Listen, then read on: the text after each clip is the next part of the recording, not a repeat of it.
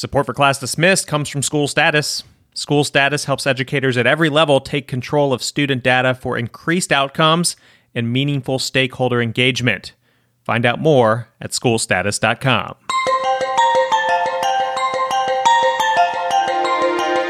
You are listening to Class Dismissed, episode 232, and I'm your host, Nick Ortego. This week, there's a generation of kids that'll likely never know cursive reading or writing. But is that okay? Stay with us.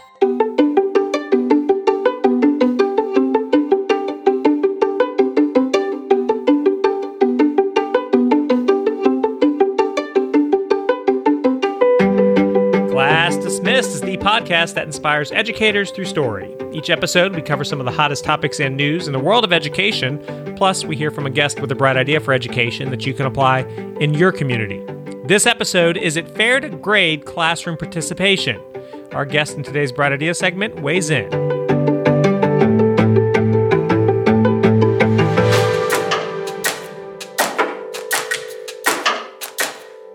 Hello, everybody. Nick Ortego here, and I'm joined by friend, Chief Academic Officer, as well as co-host of the Class Dismissed podcast, Christina Pollard. Christina, how are you doing today? I am doing pretty good. Can you believe the month of October is almost gone already? I know. We're about to wrap up, and that's funny you bring up just time and months and everything. So typically, I think most people, most educators, or at least we kind of think that October is kind of like one of the tougher times of the year. Would you agree with that or no? It is. It's always the time where you're just about you're getting tired. You've got to push through. You know, the Thanksgiving break seems like it's forever away. It's a tough time in my experience, it's a tough time for educators. And I think that's kind of like if you just ask somebody, hey, when's a tough time? They'd say October. But Ed Week, who also thought it was October, they did a large poll with their audience of educators, and they were like, all right, what's the toughest time of year? And do you know what the highest result was, the toughest season? Well, if it's not October with fall, then maybe it's around April. Yep. It was like the March, April area, really kind of more March. And it was considered like 40% of their vote was picking then outside of, say, winter or fall. And any guesses as to why before I kind of give you some of what the responses were? Well, after we have spring break, it's a long stretch to the end. That's pretty much it. It was mostly, and I think a lot of these respondents maybe were from the Northeast where they don't have a spring break in March. Ours is typically in March, but I think up north because of climate, it's maybe more likely to be in April. And just like March, no days off, the possibility of snow days severely decreases, and everyone's ready for spring break. That was one of the major responses. Another one was the fact that as soon as they were pointing more towards April, and they say once state testing is over, they feel like the kids think the year is over and everybody just kind of gets crazy once state testing. I agree with that, which is one reason why we're very strategic about our state testing calendar and how we stretch out those days. The window opens, let's say this year, it opens somewhere around April 3rd. Well, the last day of school is not until the 22nd. So there's no way in the world we're going to kick off on the 3rd and be finished by the 10th. No way. Right. Yeah, no, that's true. Because then you got 12 days of just craziness, probably. 12 days, 2 months. Wait. You said the last day is the 22nd? May 22nd. I thought you were saying. Right. I was going to question you on that because I knew you guys were on this new calendar, but then I was like, well, maybe they're getting out April 22nd this year. No, sir. All right, it's May 22nd. And so like a month and a half, basically. Yeah. My goodness. Yeah, it'll feel like 6 months. Wow. Yeah. So, thought that was a little interesting nugget. Another thing I saw, there was an article out of The Atlantic, and I guess this never really occurred to me. Maybe there was a discussion about this in Mississippi a little while ago, but it was about the fact that Gen Zers never learned to read cursive. Do you ever still write in cursive?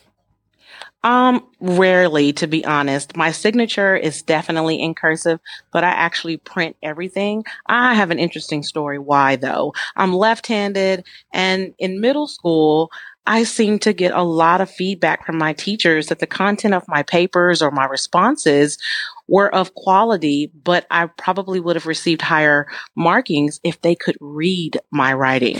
So the summer before ninth grade, I was so fed up with it. The summer before my ninth grade, I just played around with writing the whole summer and retaught myself how to write in clear print so that I could get higher scores on my responses and on my essays. And it worked. But so much so that I no longer write in cursive. And that's just hilarious when we think about how cursive was taken out of schools. It kind of made its way back for the state of Mississippi, but they can't. If the article is saying they can't read cursive, it's because they don't see it. Our children see printed text more than anything. Mm-hmm. Absolutely. Because they're constantly on a device. And so this article features Drew Gilfin Faust, who is a Harvard University historian and former president. And he describes teaching an undergraduate seminar and being surprised that 2/3 of the students couldn't read a handwritten 19th century manuscript. And he was kind of like, oh, yeah. And so he starts having a discussion with his students, and the students start almost teaching him of like how we got here. And he's kind of come to the conclusion that the turning point was probably 2010 when cursive was not included in Common Core ELA standards. And as you mentioned, you said they claim that 20 states have passed legislation requiring cursive. Mm-hmm. So I guess Mississippi's one of those. One of those. But you know what's interesting? When I think back to when I was in the 6th or 7th grade, one of the options I had as an elective, of course, was art. But one of the units we had in art was understanding the art of calligraphy. We each had to purchase a kit, and we literally learned how to write, with calligraphy. And if you go back and you look at, say, the Declaration of Independence or, material from the era that you're referring to in that article, that cursive handwriting was more like calligraphy. Mm-hmm. It was fancy. It was very beautiful. It had an extremely personal touch. But over time, we got away from that when we switched to having ink pens. And, nobody's ever talking about that, right? Right. And I'm wondering, maybe you can tell me from your experience. I don't know. I have a 17-year-old and a 22-year-old. If I ask them to sign their signature, I don't know if they're signing it in print or in cursive, even they're just their signature. See, I will say that my son will sign in cursive, but we had conversations about what a signature meant and how important it was to protect it.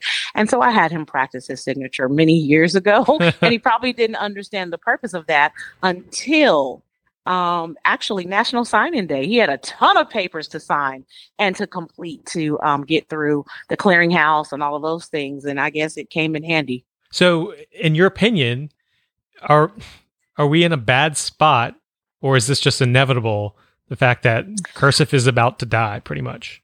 I don't think it's going to die, and I don't think we're in a bad spot. I just think it is what it is. There's more important things to worry about, I guess, when I think about what we need to be exposing our children to and what they're missing out on. And this is completely off topic, but another thing that you and I can probably relate to are some of the courses that we took either in middle school or high school. I took home ec, I took wood shop, and I wasn't forced to select a graduation track through career and technical education to be able to take a woodshop class or a machinery class. We just had all of those options. Is that not you don't have woodshop in high schools around here anymore? We do, but they all fall under the career and technical course pathways. Does that make sense? Yeah, it does. It's not just a random elective. Yeah, no, I randomly took woodshop and I enjoyed it. I took 2 of them, I think. Me too. Yeah.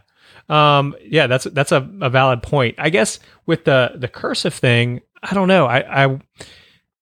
I think even if 20 states are making it mandatory, right? That still means that you're about to have a large group of the workforce. Because if we're talking starting in 2010, these kids are now 21 and they can't write in cursive. You're referencing the workforce, but in the workforce, you're seeing everything is digital. I mean, Let's just keep it basic and go to McDonald's. They're not writing anything. I think if you actually dive into this article, they point out that like the decline of cursive is inevitable because essentially writing is a technology. This is going to be an old technology, and when you kind of look at it that way, I mean, it's just going to be dated in some sense. I don't know. So let me rephrase this. You were just saying that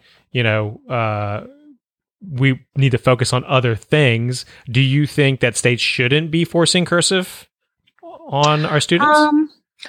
Well, we're saying that the states are forcing it, but one thing you need to know is that your parents and your communities were upset about cursive being taken out of the school. So they helped to lead that charge and having that conversation. And I think the legislators just supported that. I don't think that it was, the other way around.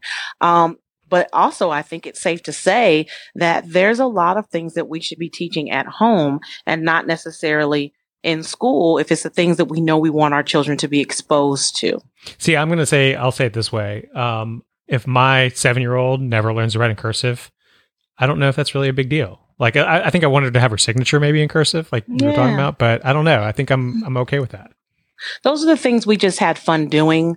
I always had whiteboards and just different things that I kept in the back seat of our vehicle. Yeah. So if we were going to the grocery store or if we were traveling a couple of hours, we always played school in the car. And I taught him things that I knew he would be taught in school. And it's not because I'm an educator. It's just that's what I found to be fun and a little more purposeful before he was introduced to video games. Now, let me tell you, once he was introduced to video games, it was hard, but I set a schedule and there were certain days of the week that he couldn't play that game and certain hours, on weeknights that, it was just not allowed. And so when we got in the car, that was right around when handheld game devices were coming out.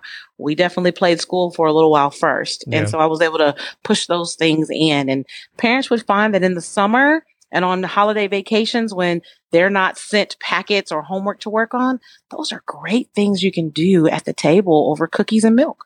The conclusion of the article says, there are dangers in losing cursive.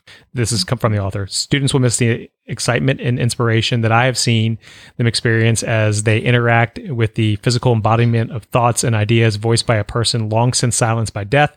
Handwriting can make the past seem almost alive in the present, and we are losing a connection and thereby disempowering ourselves. So that was kind of Well, that's pretty deep, but it's probably true. And I'll just give you one little example. It's so easy to shoot someone a text and say, hey, thanks for so-and-so and so-and-so. I do that. Don't get me wrong. But I still love the power of a handwritten note card. Agreed. And people don't do that anymore. It's no different than, hey, electronic access to books and articles. That's great. But I still spend lots of money at the bookstore. Yeah. And here's kind of a sad reality. There is a company now that you can send your handwriting into, and then you can type a letter, and then it will send a printed letter that looks like you hand wrote it to somebody. And it's digitized. Right. That's not personal. It's all the tricks. Right. Exactly. But one of the stories that people often talk about Peyton Manning was he apparently sent a lot of thank you letters and just congratulatory letters to other people in the NFL. And so these other players in the NFL would talk about what a special thing it was to get a letter that was handwritten from Peyton Manning. And I think that says a lot to anybody in any industry, really. Yes. Are you ready for today's bright idea? Yeah, let's go. Should you or should you not grade class participation? This is a topic our guest in today's Bright Idea segment has spent a lot of time thinking about. Jim Lang is a professor of English at Assumption University, and he's also the author of 6 education-related books, the most recent of which is Distracted: Why Students Can't Focus and What You Can Do About It. He's also a regular contributor to the Chronicle of Higher Education. Jim, welcome to Class Dismissed. You bet. Thanks for having me. Put a number on it. How many teachers do you think grade class participation, if you had to guess? In higher education, it's probably 50 to 75%. In higher education, what do you think about it? Do you think it happens in K through 12 much at all? I think it probably happens more in secondary education rather than K through 8 education. So I would say in secondary education, it's probably pretty common as well there too. Okay, so you've kind of come out in this recent article that was published in the Chronicle of Higher Education, basically making a plea to stop grading class participation, but your road to getting there, I guess, has kind of been long and windy because you, for a long time, graded class participation. Is that correct? Yes, absolutely. I kind of did what was done to me as a student, which was to put, about 10% of my grade toward class participation. And then at the end of the semester, just kind of as I was sort of touting up the grades for the semester and adding up numbers and percentages, and then kind of looking at the student and saying, all right, how much did this student speak over the course of the semester? And then, using that grade essentially to oftentimes try to nudge the student's the final grade up or down, right? So like if a student had an 88% or 89%, they had been very active participants, then I might nudge it up to 90 and give them the A minus, right? Instead of the B plus or something like that. So I used it in this very informal, subjective way. But that was the way that I had seen other teachers using it. So that's kind of just what I did. I adopted what I had experienced as a student. And you always were kind of using it in a positive way. It was never meant to like bring a grade down. Exactly. There was a kind of, it was possible for students to always get help from the participation grade, but I wouldn't like punish students for not speaking that much in class. So their grade would just stay what it was rather than getting that nudge up from the participation grade. What made you start to think, all right, I need to reevaluate what I'm doing here? It didn't feel right. It just, I just became more and more uneasy with it because as you think about, grades are really supposed to measure something that we can document, like the learning of the students. So how much have they learned? How much have they been able to achieve in terms of the goals that we have set for the course? And I just started to get less and less comfortable with the idea that grades can just be sort of nudged around in this informal way. But I was equally uncomfortable with the idea that that students were essentially getting rewarded for just talking, and that if you sort of just raised your hand and spoke a lot in class, that you were going to get a reward for that. Whereas, there were other students who might be engaged just as thoughtfully in the class through the way they took their notes, through the way they participated in group work, through the way they maybe engaged with the course material outside of the classroom. And those students were not getting that benefit. I was a student who didn't love to speak in class. So, I just felt increasingly uncomfortable with just rewarding students for raising their hands, basically. And when you say increasingly uncomfortable, I mean, did you find yourself like looking at the grading book, and I'm going to make up names, and you say you were doing, well, Mike, he's extroverted and he speaks a lot and, he participates a lot. So I got to give him the bump up from the B to a B plus. But Susie is a very bright student. I know she is, but she doesn't speak a lot. So she doesn't get the bump. Is that kind of like what you were doing? Kind of, yes. And I would try to work every angle I could to try and give Susie that bump, even though maybe she hadn't spoken as much. But that's kind of what it was. There was this sort of increasing sense that this is not working right. Like it's not doing what I wanted to do. And it doesn't quite seem fair to me either. So I just sort of gradually began moving away from that practice. Well, what I like about your article, though, is you're not just a problem spotter. You didn't just point to a problem. You actually offer us solutions, because you aren't saying let's throw the baby out with the bathwater. Let's not grade class participation, because the ultimate goal is right to get kids to participate, right? Right. So rather than make participation something that is optional and that can be graded, what I argue instead is that participation should be the norm. That should be the expectation that we have for every student, that you are in this class, and as a result, part of the work of doing this class is participating. Now, in order to make that happen, you have to think about participation in a more broad, expansive kind of way. So it doesn't mean just raising your hands and lobbing out a comment to the whole group. Participation can take the form of doing in-class writing exercises, actively working with your peers when we're doing group activities. It can take the form of raising your hand and speaking to the class. But even now that so many of us now have access to the technological tools that we might not have been using before the pandemic, it could also take the form of posting to the group discussion board after class, right? So that there's just lots and lots of ways for students to participate, but the expectation is everybody does these things.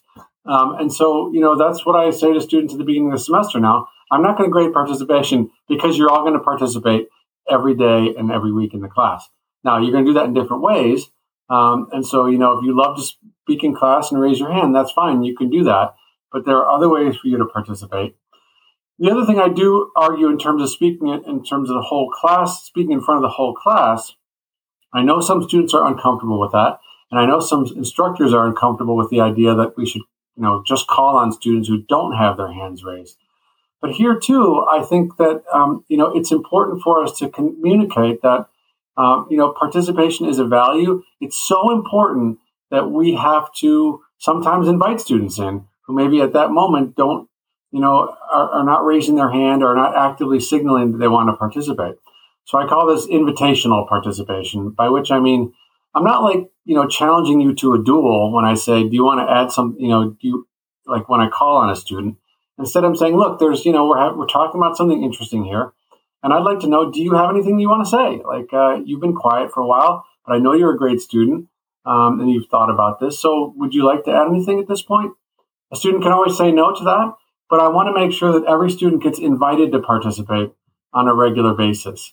And when I do that, well, then again, there's no reason for me to reward participation because I'm like getting everybody to participate. So, so we think about invitational participation as one of the key strategies.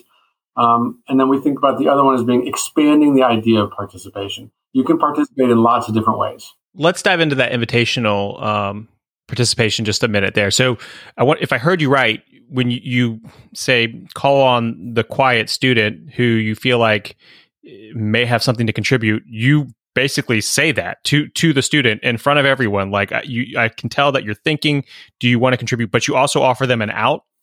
Exactly. I do recognize that sometimes students may really be thinking, and there are also, of course, students who may, have trouble participating because they have anxiety or they have, they're very introverted. So yes, a student can always say pass, essentially, like, no, I'm not interested. I don't have anything to say right now.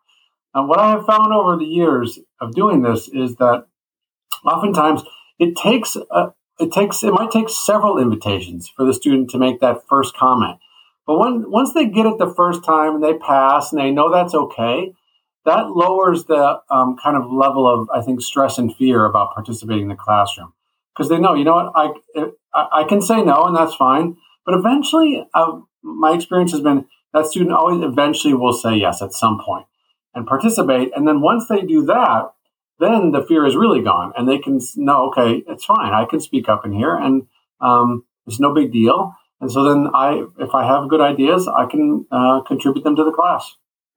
Since you've been paying attention to this and been doing this in somewhat of a at least calculated manner, can you share an example of where you were able to kind of get that quiet student without sharing a name to kind of come out of their shell? So in higher education, we get these accommodation letters, which are describe for us that students might have certain accommodations like taking extra time or whatever. Taking time and a half on a test. And so in recent years, I've actually had accommodation letters for students who have, the accommodation essentially has been, don't call on the student, right? Like the student doesn't want to have to be forced to contribute in class, probably because they don't tell us why, but it's probably because of anxiety. So typically with those students, I will meet with them outside of class and say, look, here's the way it works. I do offer these invitations. Do you want me to offer you the invitations or not? And I had a student a couple of years ago who said, sure, it's fine. And the first couple of times, he just said no, or I would actually offer him a yes-no question, basically, or like, do you agree with this or not kind of thing. And he would respond to those. And then eventually, by the end of the semester, when I would offer him an invitation, he would speak and contribute just like every other student. So, and then I had that student was also one of my advisees. And I saw over the course of his time at the institution how much he really grew into himself as a student. And so I think those kinds of strategies can really benefit every student. We have to be compassionate. We have to, of course, respect people's accommodations. But I think that inviting those students, giving them the opportunity to speak, rather than just sort of saying, oh, okay, I'll leave you alone. I think actually that's one of the most inclusive things we can do as educators, is to make sure that every student is getting the opportunity and the invitation to participate. I know you and we've got participation under a microscope right now, so it seems like we're giving it a lot of attention. But how much attention do you give it, say, that first day or that first week of class when you're passing out the syllabus? And are you making a big deal about how participation is an important part of your class? Are you overt about it? I do, because there's a section on my syllabus that reads, that explains why participation isn't graded, because I know many students have experienced that in their other classes. So there's a paragraph about it in my syllabus. I review that paragraph. But the more important way that I deal with it on the first day of the semester is everybody participates on the first day of the semester. So like, if that's a value, it's got all the sort of essential values of the course should be, instituted in the first day, the first week of the semester. So I always do an event or some kind of activity on the first day of the semester in which students have to, talk to one another, and then typically say something to the whole room as well. And then I just say, look, this is the way the class works. So like you're going to be in here, you're going to be speaking to one another and to all of us. And I want you to just understand that so that you recognize that this is what you've essentially signed up for. Now, here in higher education, of course, students can choose to take or not take classes. So that one of the ways I presented is, look, if you've signed up for this class, you've essentially signed up to participate. I know that can be different for K-12 teachers, but in my case, that's something that's communicated to them on the first day. Why is this important to you? Can a student not learn by just being a fly on the wall? Yes, but yes, but we know that the more ways students engage with the material, the more deeply they learn it, right? So a student who just listens and reads is going to have one kind of experience, but we know that a student who listens, reads, and then writes about it is going to have an even more deeper engagement and better learning. And a student who listens, reads, writes, and speaks is going to have an even more engagement. And, if they drew something about it, it would get even deeper, right? So the more ways they engage with the material, the more deeply they're going to learn. But the other thing that I think is really important here is the thing I mentioned earlier about inclusivity. When we just kind of make participation like something that people can choose, or we kind of leave it up to the students to decide whether or not they're going to participate, you're going to have students who dominate the conversation. You're going to have confident students who's, coming from good, like backgrounds who have been taught, that you're capable of success here. Speak up. We want to hear you, et cetera, et cetera. And then you're going to have other students who are coming from backgrounds who maybe where education has not been valued, where they haven't had the same positive experiences in their lives, and they may choose to kind of react in the classroom to just kind of staying in their shells and not really wanting to get out because of for whatever reason. So one of the best things I can do as an educator is draw those students in and help them recognize, no, you have something important to contribute here. Every student in this room has a unique experience, a unique perspective that nobody else has, and that you could say the one thing that helps us all understand this topic more clearly. So the best thing I can do as an educator in terms of inclusivity is to make sure that every student's voice gets heard in the room, and that each of those students, when their voice gets heard, recognizes, I have something unique to offer here. That doesn't happen if I just say, okay, so, who raise your hand, who's got something to say, right? I want to make sure every student knows they matter in the classroom. Do you have any strategies for the kids that are over participating? Do you try to discourage that at all, or do you just let it flow? I actually love one strategy that a colleague of mine came up with, which is she, as students, when she poses a question, and she makes this clear from the beginning of the semester, she does not call on anyone until, I can't remember what the number is, 5 or 10 students have raised their hand. So in other words, she'll sit there for 30 seconds or a minute until 5 hands are up. Now, when you do that, of course, you're going to get the 2 or 3 students who always raise their hands and want to talk, but then eventually you're going to get some other students. And so then you can start to pick and choose which students you want to be able to make sure that you're drawing into the conversation. And of course, if you do invitational participation, that's the same thing. It's very easy for me to say, all right, John, I've already heard from you a few times today. Kiara, I haven't heard from you yet. Do you want to add something? So I think, as a teacher, you kind of learn to manage those things kind of intuitively. But those to me are two strategies for addressing that problem. Yeah, I like it. Jim Lang, we appreciate you putting a microscope on participation. It's something I think that we might forget about sometimes in the education field. Again, Jim's latest book is Distracted, Why Students Can't Focus and What You Can Do About It. Jim, I definitely want to have you back on the show so we can dive into that book. That is a topic that I feel like we need to discuss. Yeah, it became especially relevant during the pandemic when we were all doing all of our learning through screens and everything. So absolutely, I'll be happy to come back and join you for that. Excellent. If somebody wants to keep up with you, what's a good way to do that? Twitter, Instagram? Yep, Twitter, Lang on Course is my Twitter account. And then I've got a website, jamesmlang.com. I know you've got a pretty big Twitter following there as well. So are you ready for our pop quiz? Yes. All right. First question. If students could only go to school for one subject, which subject should it be? English literature, obviously. What are we not teaching in school that we should be teaching? That's a good question. Probably physical, at least in the upper levels, more physical education. We know that physical education is one of the best things you can do for your brain. What does every child deserve? opportunity to succeed. What's the biggest challenge for today's educators? That's the biggest challenge. I guess that would be sort of learning to manage the sort of distractions and digital devices and use them for learning rather than having them interfere with their learning. What's the best gift to give an educator? Books. Which teacher changed your life? A teacher named Dr. Robert Vaca at the University of Notre Dame. He was a classics teacher, and I took several Latin and Greek classes with him. And so what do you do? Because that's interesting. That's an interesting subject to be life-changing. Yeah, he taught me to just really respect. He actually, what he really did was he respected like the students' opinions. That you could tell when he asked a question, he really wanted to know what you thought.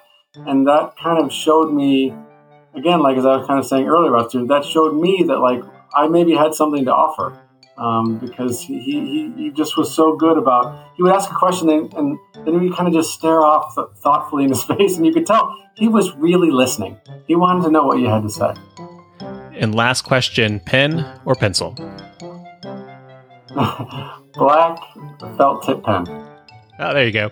Again, you're listening to Jim Lang or James Lang. You can find him on Twitter at Lang on Course or his website, jamesmlang.com. Jim, we appreciate you coming on Class Dismissed. You bet. Thanks for having me.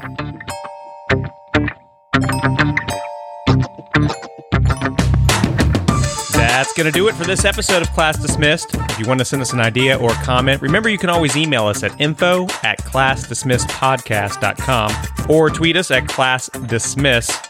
We're here to support educators, but we need your support as well, so please subscribe to the show, and we'd also appreciate it if you could leave us a 5-star review on iTunes. On behalf of all the good people working at School Status and Christina, representing all those educators out there, thank you for listening. I'm Nick Ortego, and I'll talk with you next week. Class dismissed.